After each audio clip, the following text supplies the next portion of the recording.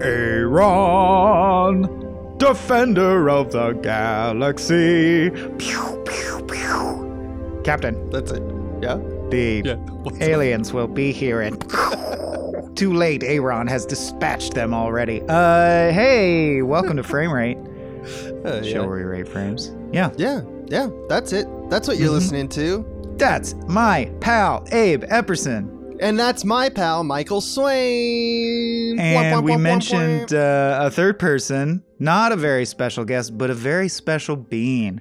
Aaron, Defender of the Galaxy, who brings you this episode of Frame Rate by subscribing to the Patreon at the Pick the Flick tier. So thank you, Aaron, very much for bringing this into our lives. And you offered that we could watch either The Happy Poet or a Mel Gibson movie. So we chose The Happy Poet. Hey.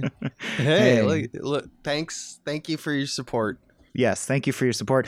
And in Aaron's defense, it was one of the two acceptable Mel Gibson movies to still like, one of which is Chicken Run, which Aaron picked, and one of which is, of course, Maverick. You can still like Maverick. I'll allow that. It's just only so good. for William Goldman. For the Goldman effect, that's right. But so we didn't get a guest this week. And I think I'm glad, Abe. I think I'm glad. We'll let Aaron tell us if it annoys them. But I think this is a movie that's really, really small and intimate and a special little treat just for me and you specifically. And most of the stuff I got out of it is about you and I and our partnership, our artistic partnership. So I don't know. Making an independent film. So just if people probably haven't seen it, because this is a film that was... It went to the Venice Film Festival, was seen by very few people. We're talking box office like $3,000. You can tell it was like filmed with like available light, and it would be what I would call like a mumblecore movie. Written, directed by, and starring Paul Gordon.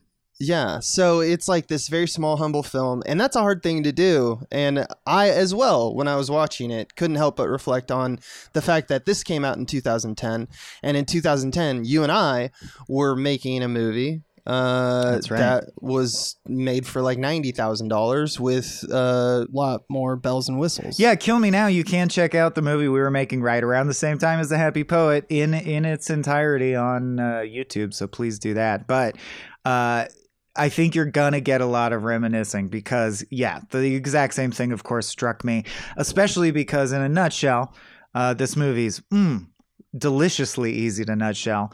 Our hero, Bill, is a poet, but not a professional poet, just someone who has written poetry, and starts a healthy food stand, and with his like weird two friends in quotes, but just people other he meets while people who are in his life, his like first two customers, basically. Essentially, one of them is a friend. One of them's a friend because they're at a party at night hanging out, and he goes, "Hey, I'll join your business," and he goes, "Cool." And the other guy is just this guy he met at the park who came by the stand, and together they form an unlikely trio, expand the business, suffer setbacks, and then ultimately the business becomes big and becomes like quote unquote a real restaurant, and that's it. That's the story. But it's quite obviously speaking to any sort of artistic endeavor, right? And really any endeavor at all, what it is to strive, which is sort of putting grandiose terms around this simple, a very humble mumblecore movie that reminded me more than anything of, which makes sense because it's out of Texas, but like Mike Judge, like really unassuming. Abe nailed it. Mumblecore is the word. But... Yeah, and for people who don't know what mumblecore is, real quick, like it's just there was a little film movement that occurred that like early work by the Duplass brothers, Noah Baumbach, I would say, is probably in this category. And what it is it's films that are usually younger people. And they don't have a lot of blocking or action. It's almost all dialogue with scenes, people sitting in rooms, often made for very little.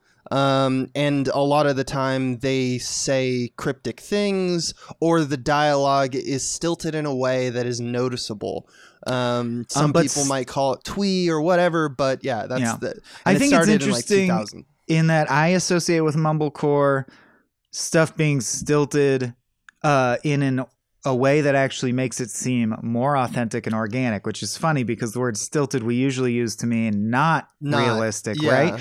But traditionally, the great gift of storytelling, and especially film, a medium like film that's really so short, right? Even 4 hours is not that much of your life. It cuts out bullshit that in real life would be pointless and boring to say, but actually gets said. Like, what? I'm sorry? Oh, yeah. No, he went down the street. He'll be back at some point. I didn't ask. $4. Shit like that, right? We cut that shit out. Yeah. Mumblecore keeps that shit in. It's like, what if a movie was that realistic? Mm-hmm. And it didn't shy away from being quote unquote boring at times. So that's this kind of thing. And I forgot to say, because it's almost so nonchalantly thrown in there, he falls in love and gets married and impregnates a beautiful woman also. But like, if you follow me, he makes a food cart. He starts from nothing. He ends up happily ever after. And for being so traditional, like that's almost a fairy tale structure. It combines that with a very non-traditional execution, other than the people Abe mentions. Like, yes, other people have done this. Tim Heidecker's The Comedy came to mind for me, but it does make it feel... Well, let's dig into it. Abe, what'd you think of The Happy Poet? How did it make you feel? You know me, Michael, and you know my tastes. This is not typically my... This is not my bag of veggies here. It's like... I don't know. I don't know if you know what, I'll just fucking dive in. Like, I didn't want to really start with this, but I guess let's just have it out. Like, the final shot, which is him saying, "I don't think I've ever been this happy before." And he has this laughed so hard. I didn't laugh. I don't know how to describe it. And you know what? Film's main thing is to make someone feel something. So there we go. But he's got this deadpan look on his face, and I understand that it's a joke. It registers as irony. But I just don't know what it's for, though. Like, what's the point? Why is he unhappy and happy at the same time? What does it say? I know this makes me either dumb. Why is or the happy poet anhedonic? Dick. Yeah. But here's the thing.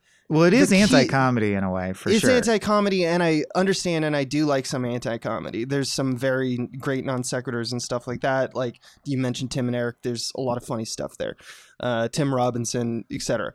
I want to get it, but I feel like I'm dumb or excluded from the joke, and I'm a Neanderthal, so that kind of makes me angry. That kind of make me mad. It kind of make me mad. I'm like, why is it that I don't get this? I feel like I should be getting this because it feels like the most softball joke in the world, but he ends his movie on it with such a punctuation, and I only elevate this moment because it's like a nutshell for me for this movie is that, like, why, if it's a movie about passion, is he so passionless?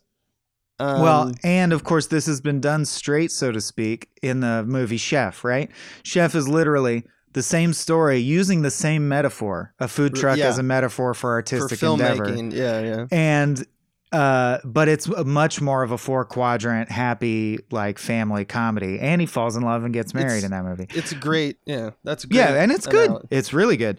Chef is really good. I like that one because you feel Jon Favreau's passion for food. He wants to make and you're the best saying food. Why do we care about Napoleon Dynamite his having son. Right. He loves his son, wants him to engage in the world around him and be a part of his life now. That's way different than this guy, right? Well, you're saying, okay, yes, but a few things. One, I did write, okay, so that joke did make me laugh really hard, but I also, in the same breath, immediately wrote in my notes, it kind of sucks that the last moment of this film is the first moment that I fully understood the extent to which he's in on the joke, and that he really did mean it to be funny.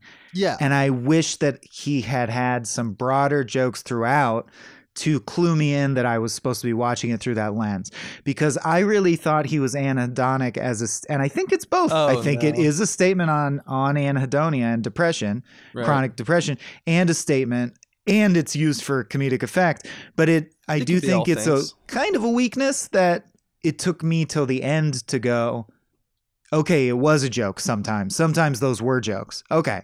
Right. And I thought it was really funny in retrospect, but I agree that you could call that a flaw, right? Or you could call that, well, that's weird. You kind of traditionally want to know that there are jokes or it wasn't funny, right? By definition. Yeah. Because I will say that, but I'll also say that mumblecore itself is almost a living embodiment of, okay, so before we started taping, you asked me how I'm doing, and I said I'd say on the pod because it's pertinent. Right. This is the most closely you've ever caught me in the midst of a full-on depressive, like, panic episode right before a pod. I assumed, yeah. Oh, you could tell. Okay. Or you mean because when I say I'll save it for the pod, it's usually that. Well, you didn't play video games with me last night, and then this morning I saw your Twitter when I woke up, and I was like, the things I know, my friend. But hey, man. But it was like, I'm sorry to hear that. Thank you. But I bring it up because I do think it's highly relevant. So I've been depressed for about a day and a half, and I have been acting like Bill. And watching the movie, I was like, I'm so great. This is good to say. Nowadays, I'm rarely this depressed. It's because I'm fucking with my medication right now. Like, there's a known reason. Okay. But so don't worry too much out there in radio land. But the point is, I actually got to watch this movie when I was like a sad sack anhedonic puddle on the couch, which I think, and thinking thoughts like,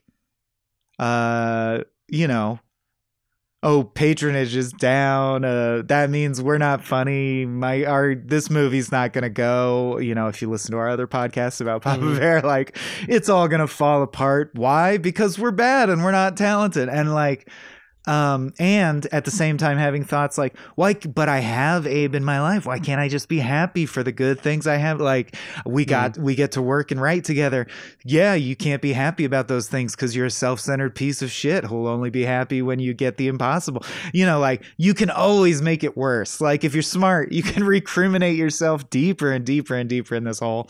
And then I watched this movie about a guy who I think is supposed to embody, and a genre that embodies, people who straight up do not have anything obvious going for them. And there are a lot of people like that with that lot in life in the world. Like, there's a monologue early in the movie where he says, the reason I think people want to find a partner is so that they have someone they like who's around, so that their job that sucks seems a little more bearable, because most people's jobs suck. And it's easy to forget how lucky we are, even though we're not, you know what I mean? Like, I know you're working on edits that you would rather work on different, more fun edits, but we get to do the thing a little bit sometimes and basically not work at a factory punching holes in sheets of metal, right? And I do think that it's important to have stories for people with sort of that lot in life, and it's not about he's the special boy because he has a special vision, or he's especially handsome or charming.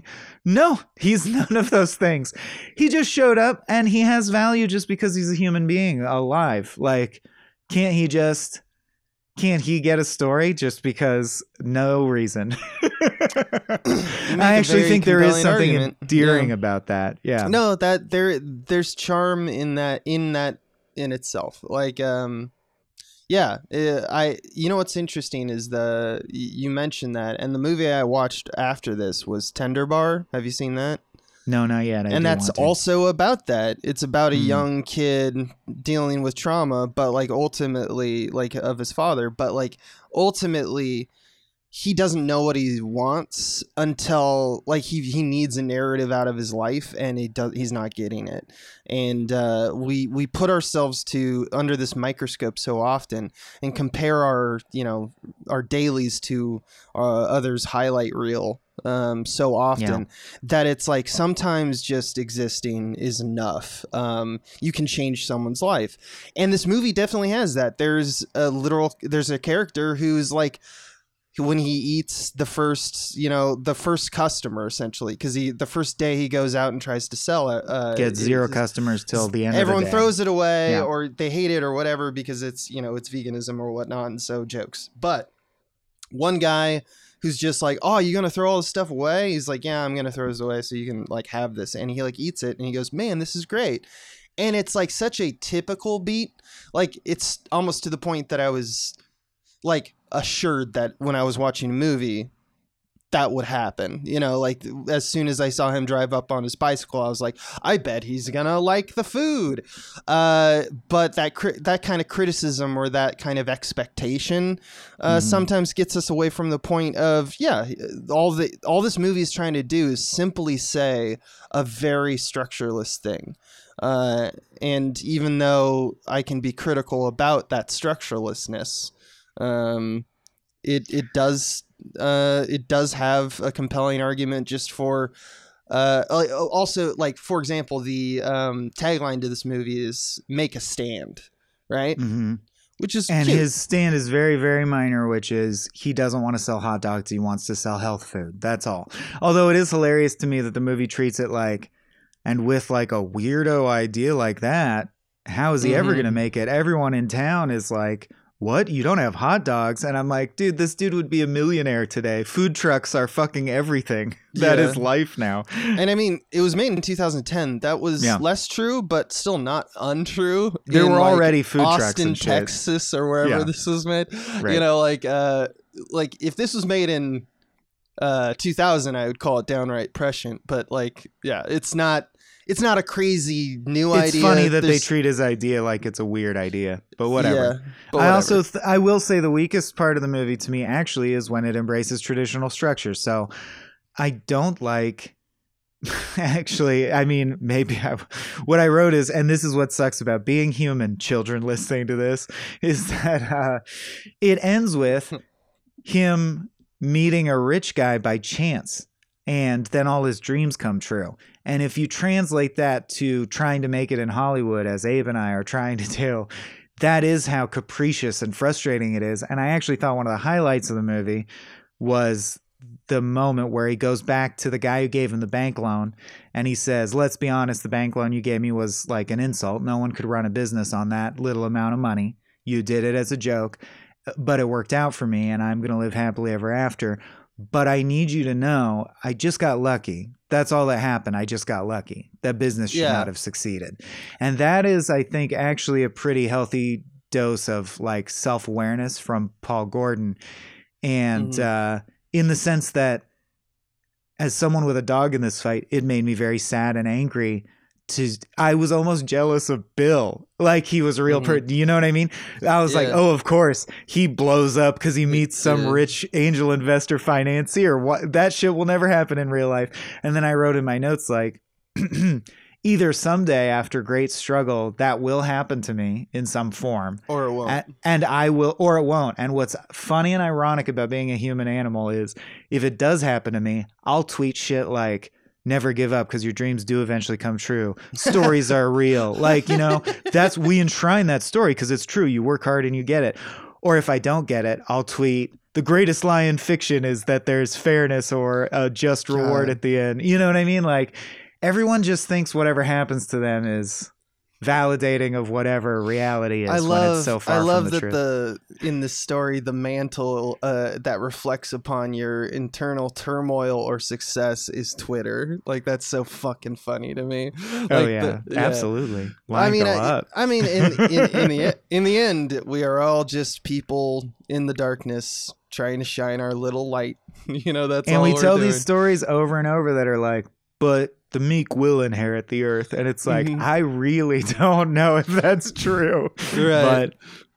But I did like, I found myself comparing him talking to the brother-in-law to like the end scene of Llewyn Davis. Like when he says, you let someone else get rich off your ideas because you don't believe in them enough. That almost pissed me off at the character as much as I'm pissed in Llewyn Davis when the guy says, I don't hear money in it. So I did have very emotional but I was in a highly receptive emotional state. So I get it's a weird movie. It's one of those lessons. Yeah, for me, it's one of those lessons that is almost immediately redeemable. I guess what I mean by that is like when you it's one of those thoughts that when you have it, you go like, that's a good thought. That's a good thing to remember. That's universal. It should be, it keeps me humble. It's all those things like the lucky idea, the idea of just, I was lucky. But it's also one of those like useless thoughts.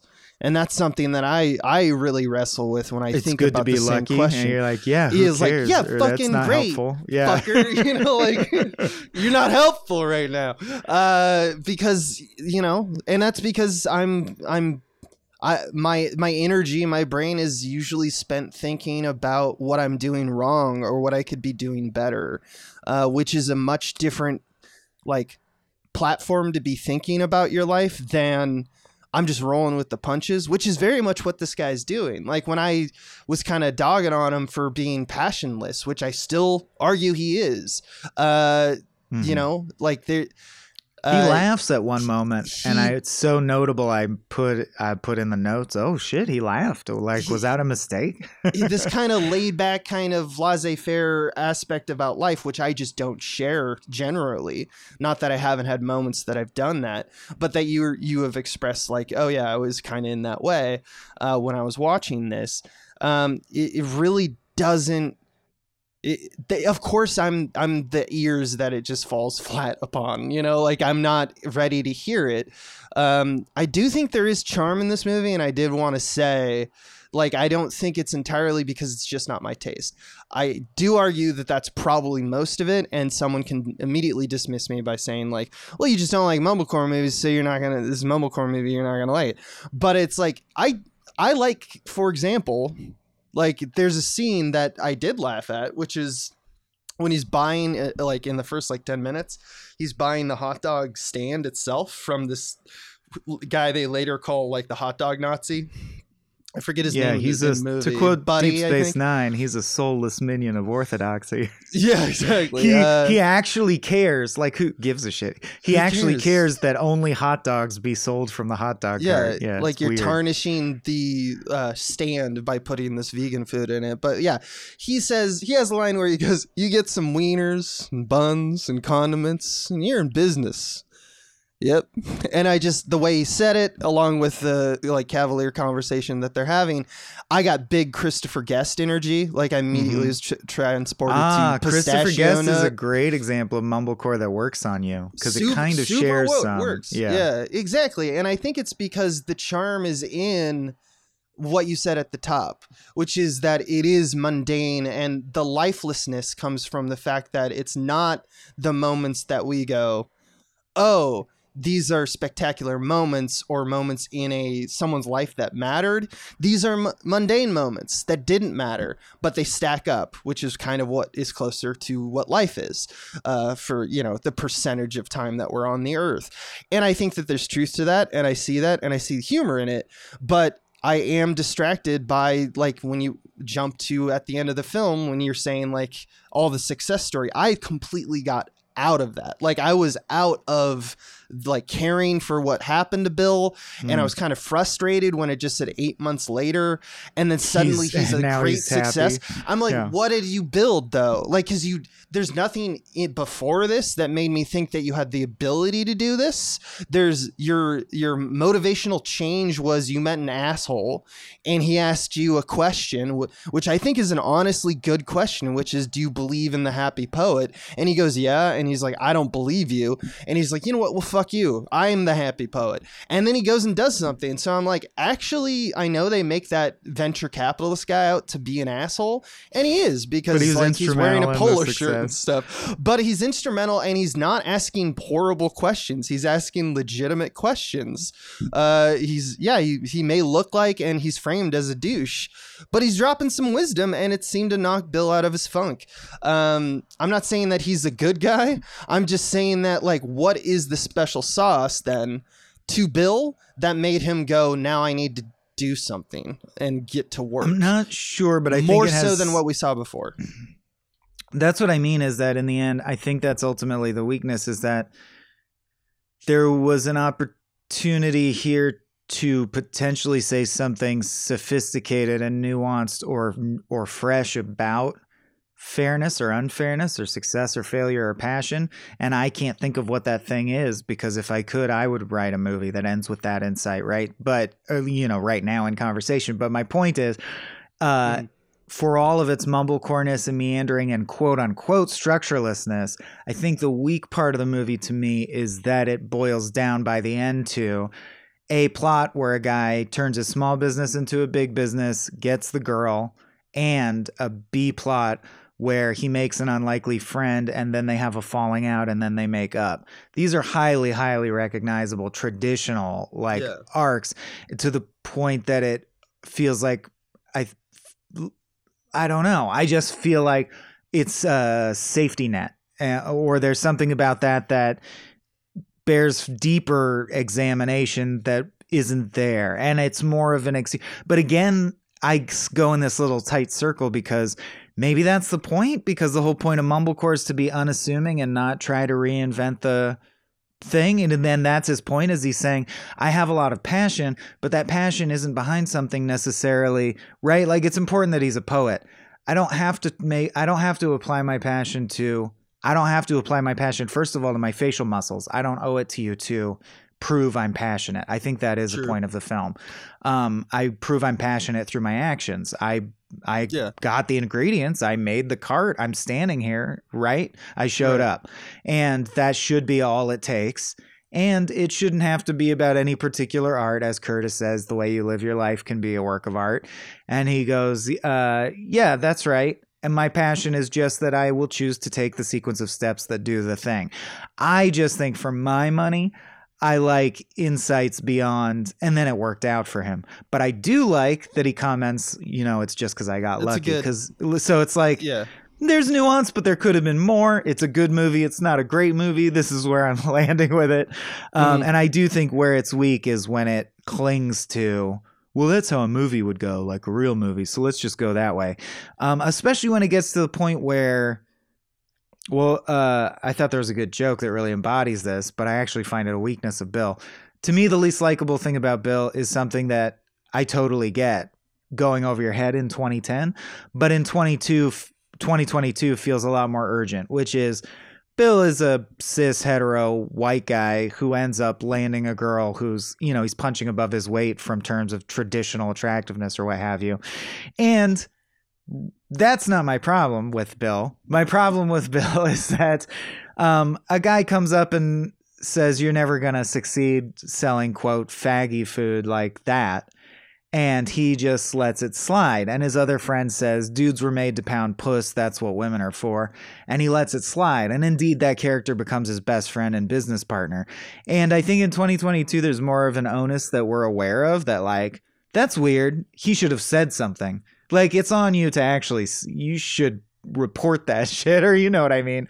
Like, it's, and they separate yourself from that toxicity. They do make a joke about it that I actually laughed hard at, which is when he says, you should have told that Nazi to go fuck himself. And he goes, yeah, well, that's essentially what I did, was tell him to go fuck himself. And but then no, you didn't. You didn't say shit. You didn't say shit. There. He immediately also after says, and the reason I didn't tell him that. So it's like he's like, the reason I didn't literally say that. Yeah. Yeah. It's like staring him right in the face. That's yeah. You're absolutely It was funny to me, but I also thought like Donnie never gets called out for being such a bastard, and I thought that was kind of odd, just from the 2022 lens. And it's also interesting that in between then and now, Bob's Burgers did an episode about they start a delivery service, but then someone starts piggybacking to sell weed on the route, and it breaks out in the exact same way. Yeah, that's neither here nor there. More than Bob's Burgers, more than anything, this felt like a flavor of Mike Judge to me. It felt like Extract. It felt like Silicon Valley at moments. It's kind of antithetical. King of the Hill, for sure. It's antithetical to Mike Judge to me in statement, even though I'd say that in style and form there's a lot of similarities. I think Mike Judge is more occupied with kind of the sadness of opportunities lost, as opposed to this, which is definitely about like being happy with the small victories. I think that they're a different worldview when it comes down to it. That's just me though. Mike Judge is so occupied. Like, look at Idiocracy is like to me is the most Mike Judge thing ever made, and its whole premise is like, oh, the dumb inherited the earth and it's all fucked, you know. That's interesting. So to me, I think it depends where you grab the handle, right? Where you grab Mike Judge by. To me, Sure. King of the Hill is the most Mike Judge thing ever, and I just think it's very compelling that there's one of its signature jokes is 4 guys standing still going, "Yep, mm-hmm." Yeah, Yep. it's like yeah, it's the most that's true. mumblecore thing that's ever made it to primetime adult animation for sure. That's true. I do think, yeah, that King of the Hill definitely has, like, I guess a TV show will always be able to show so many more colors than a statement like a film. True. Like a feature film with a thesis. His thesis is usually look at these animals being stupid. It's kind of beautiful and kind of a tragedy. But this guy doesn't really want to focus on the tragedy as much, or like Paul Gordon, he does like choose a basic tragic element, which is that I guess technically the guy wants to do something straight from the rip. You know, it's like we don't even have an inciting incident. We fire on all cylinders from the first scene. I want to start That's this. funny to say, but Bill never refused the call. He was ready to be a hero from step one. From step one, which is, you know, but like it's because the choice is not that big. It's just almost like a declaration of self, which is what the movie's about. So it actually works. Now you can be bored by that because you can compare it to like in Indiana Jones or something. In Top Gun, his declaration of self was blowing shit up. I like that. But its commentary is not reserved for the reflection of how other people choose to see you. It's a reflection of how you choose to see yourself, right? That is what the movie's about. And so I don't know. I guess that's all I have to say about the distinction between like Mike Judge and Paul Gordon. But you mentioned the Duplass brothers. I highly recommend, if you do like stuff like this or this conversation is tickling your fancy, Paddleton. Have you seen Paddleton? I haven't seen most. I've seen like maybe 6 mumblecore movies. It's Duplass, one of the Duplasses, you know, I can't tell them apart. It's the guy from Creep with Ray Romano. Right. I think Mark. And it's Mark just is the league and the more successful quote unquote one. Yeah. They're neighbors and they are friends, but not super close friends. Mm-hmm. And one of them gets cancer and dies over time. And they become closer over the course of that. And the guy helps him and, you know, holds him when he dies ultimately.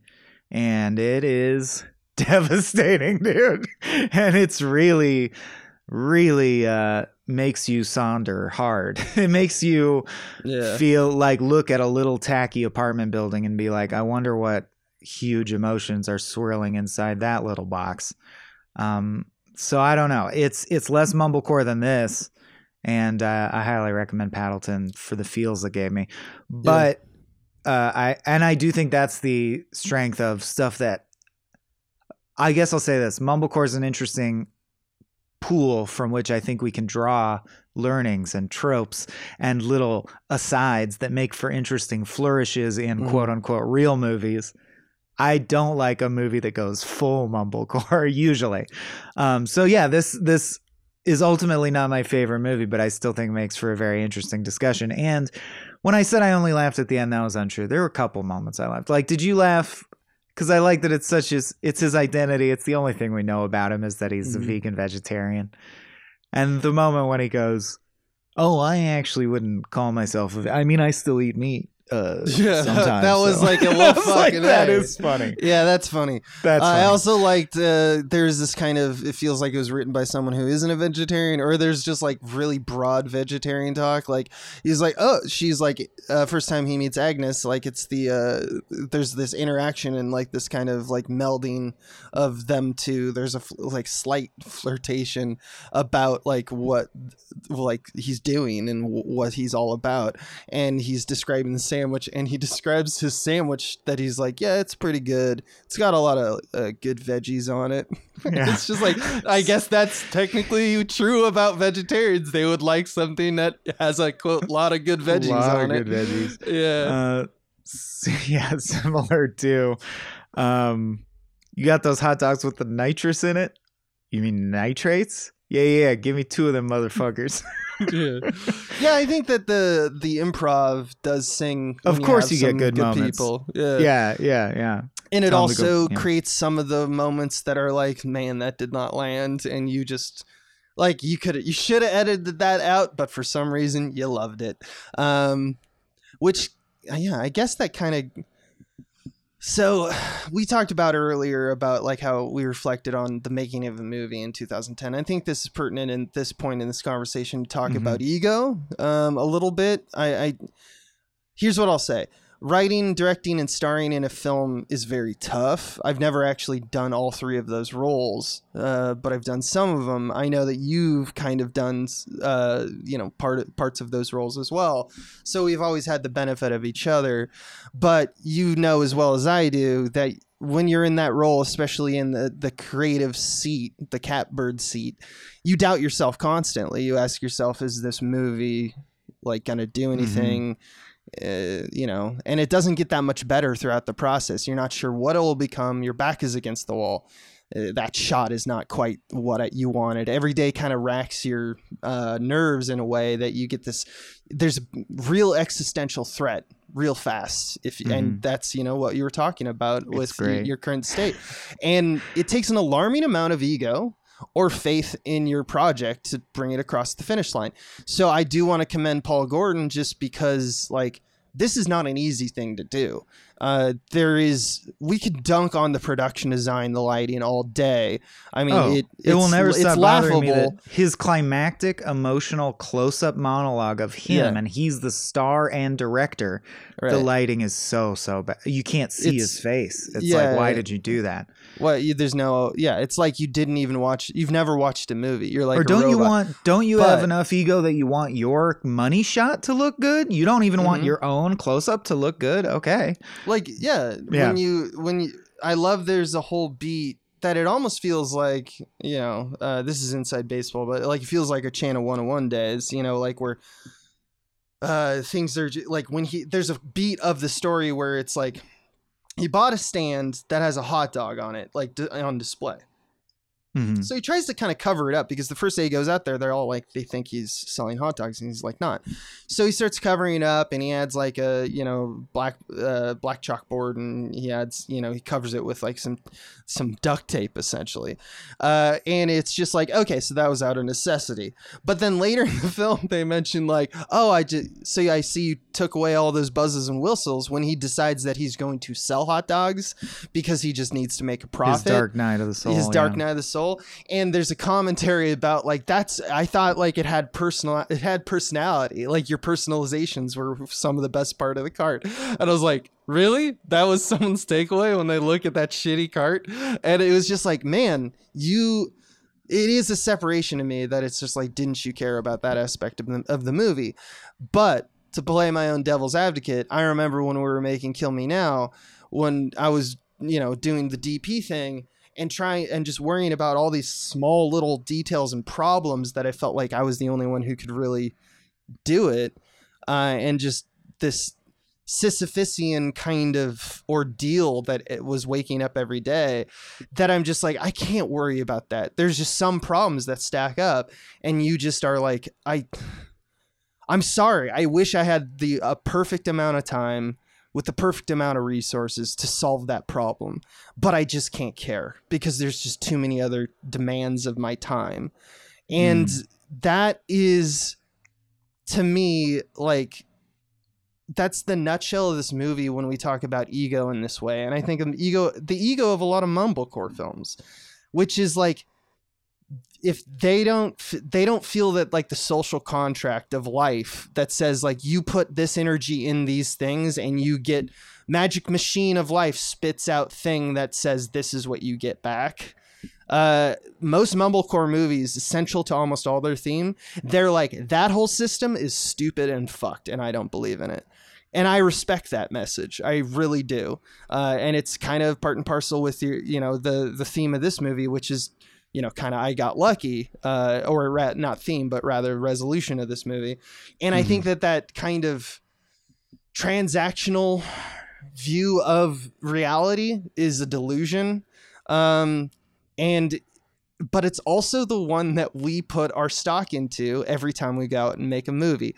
So I do think it's about ego, but it's about the hypocrisy of it. And every time I get in that funk, or I get like kind of like what you were saying, where sometimes, you're just like, what the fuck is this all about? It's usually because I feel like I've been wronged by life, right? That life has not exchanged to me the things that I wish that it did. As soon as you think that, your brain reflects back. If you're like me, your mind also reflects back to you the whole spectrum of human suffering, and like, who are you to fucking? There's medieval peasants who were tortured on the rack ego and on shit. This asshole is what exactly. I say to myself in a dark room. Yeah, exactly. And I think that this scratches at the surface of it. This meaning this movie, but it's the theme, the concept, the digging that this movie's starting to do is very interesting and very at the heart of mumblecore. And I, respect is due, but I do think that is, like you pointed out, I thought we're going to probably in this podcast get a little bit more traction on the whole idea of like, we're putting our faith in our movie in order to like cross the finish line.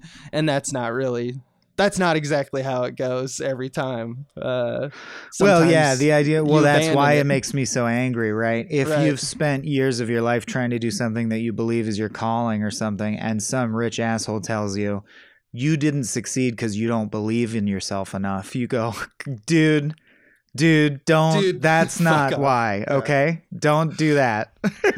Don't. I get that. I totally get that from Bill. Yeah. So like, yeah, so I don't have to validate how much I care about my own goals in life to you, like I get that position.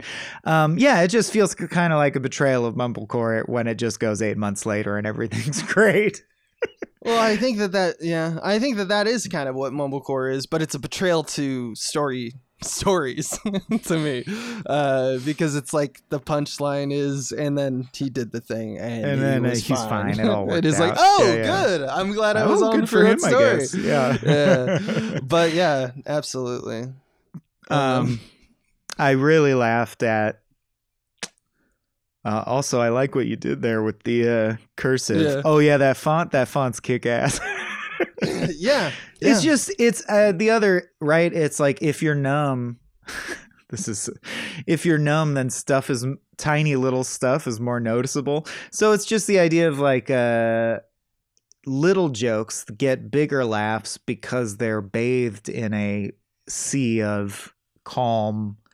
Like, we're just being very calm the whole time. So a little joke can make you laugh in a way that you wouldn't if it was crowded out by a bunch of punchlines.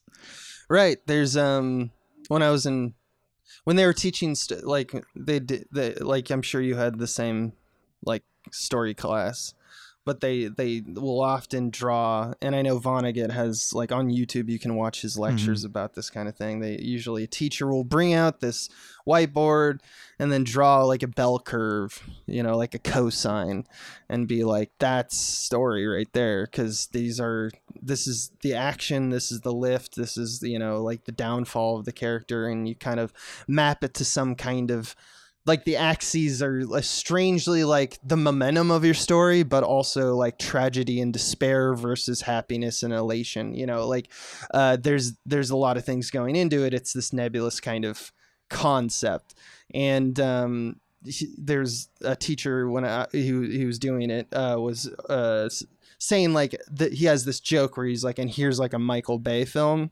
and it's just a line at the very top, just saying like everything is exciting all the time, and usually I think he would use that to turn that discussion into a quote that Spielberg had, which is that when someone was like, I just like your movies because they're like boring or not boring at all is something. And Spielberg's response was like, no, you need boring parts of a movie. If you don't have boring parts of a movie, they won't know what's exciting. You don't have exciting parts. Yeah. And I don't think he means that literally. I think he's just saying the relative kind of dynamics are important, because if you don't have dynamics, people don't know what to focus on or how to focus on the things that they're focusing on. And Mumblecore is an experiment in saying, well, what if we didn't anyway? Let's ignore that rule. Yeah. The viewer had to figure that shit out. Like, what's the resonant line? What's the nonsense line? What's a joke? What's not a joke? And it's like we give you fewer clues than usual to that shit. Yeah. I have respect for that, but it's one of the same reasons I like film more than I like theater. I'm very much a fan of deliberate intention and being taken on for a ride. I like sitting in my chair and going through a tunnel and going, yeah. And they go, look at this thing. And I go, yeah. And then they're like, look at that thing. And I'm like, yeah, that's what I want. Why? Because it makes it a little bit more palatable, the idea of being a human. Mm-hmm. But, that's just, I think, why we like movies. That's not necessarily a testament to this particular movie. But that is what it is, I guess. Do what you got to do to get by. You got to take life by the sack, because it'll take you by the sack and it'll squeeze, dude. And you got to be the one doing the squeezing. And then Bill says, yeah, that's what I'm trying to do now. Be the one doing the squeezing.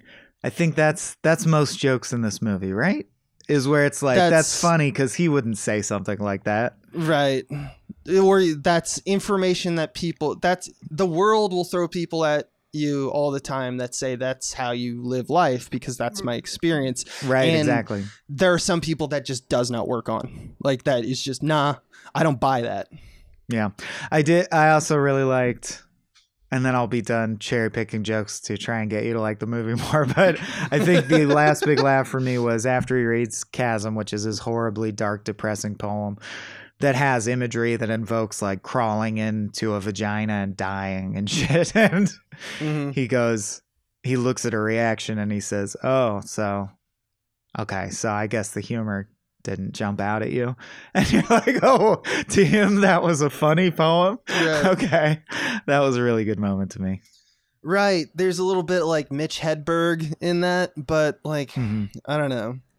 I guess my point is, in the middle of the movie, I thought Paul Gordon in real life might be really pretentious and boring to hang out with.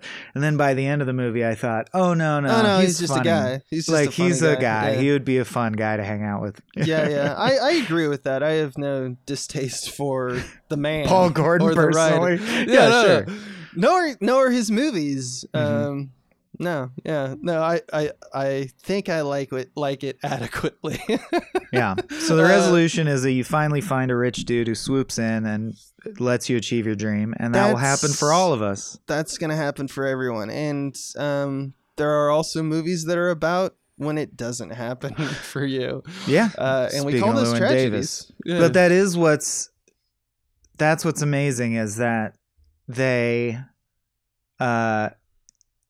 it's so compelling to me that it seems to be the two stories we tell, right? Or in some ways you can bucket every story to a validation that the universe is fair and there is cause and effect and comeuppance for bad people and reward for good people with good hearts, and movies that are about how that's not true. There isn't that.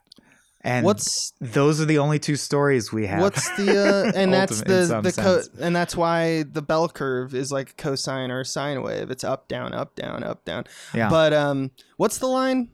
I feel like I'm a dummy because I didn't study literature long enough, but I feel like I don't know. the only difference between a tragedy and a comedy is one ends with a wedding and one ends with a funeral. Right. Yeah, Right. but it's still the same sequence of events. Or there's the Joan Didion, I believe, story about how it has a bunch of different stories of the way this couple's life could turn out, but everyone ends with, and then they died eventually. And it's like, yeah, that's the end. That's always the end. I am, You're like, but I am that's so much interesting. more invested in the machinations of why that's true. Like I remember my eyes opened up in like high school, and my English professor told me about just navigating this space and saying like, okay, imagine there's a woman in a, like, she's clearly wearing like one of her best dresses, and she's standing by a curb, and all you get is you just get like a basic shot, or he didn't design it. He didn't talk about it like shots. I just, that's all I can think of. But a car drives by and splashes a puddle and ruins her dress. And he's like, context matters, right?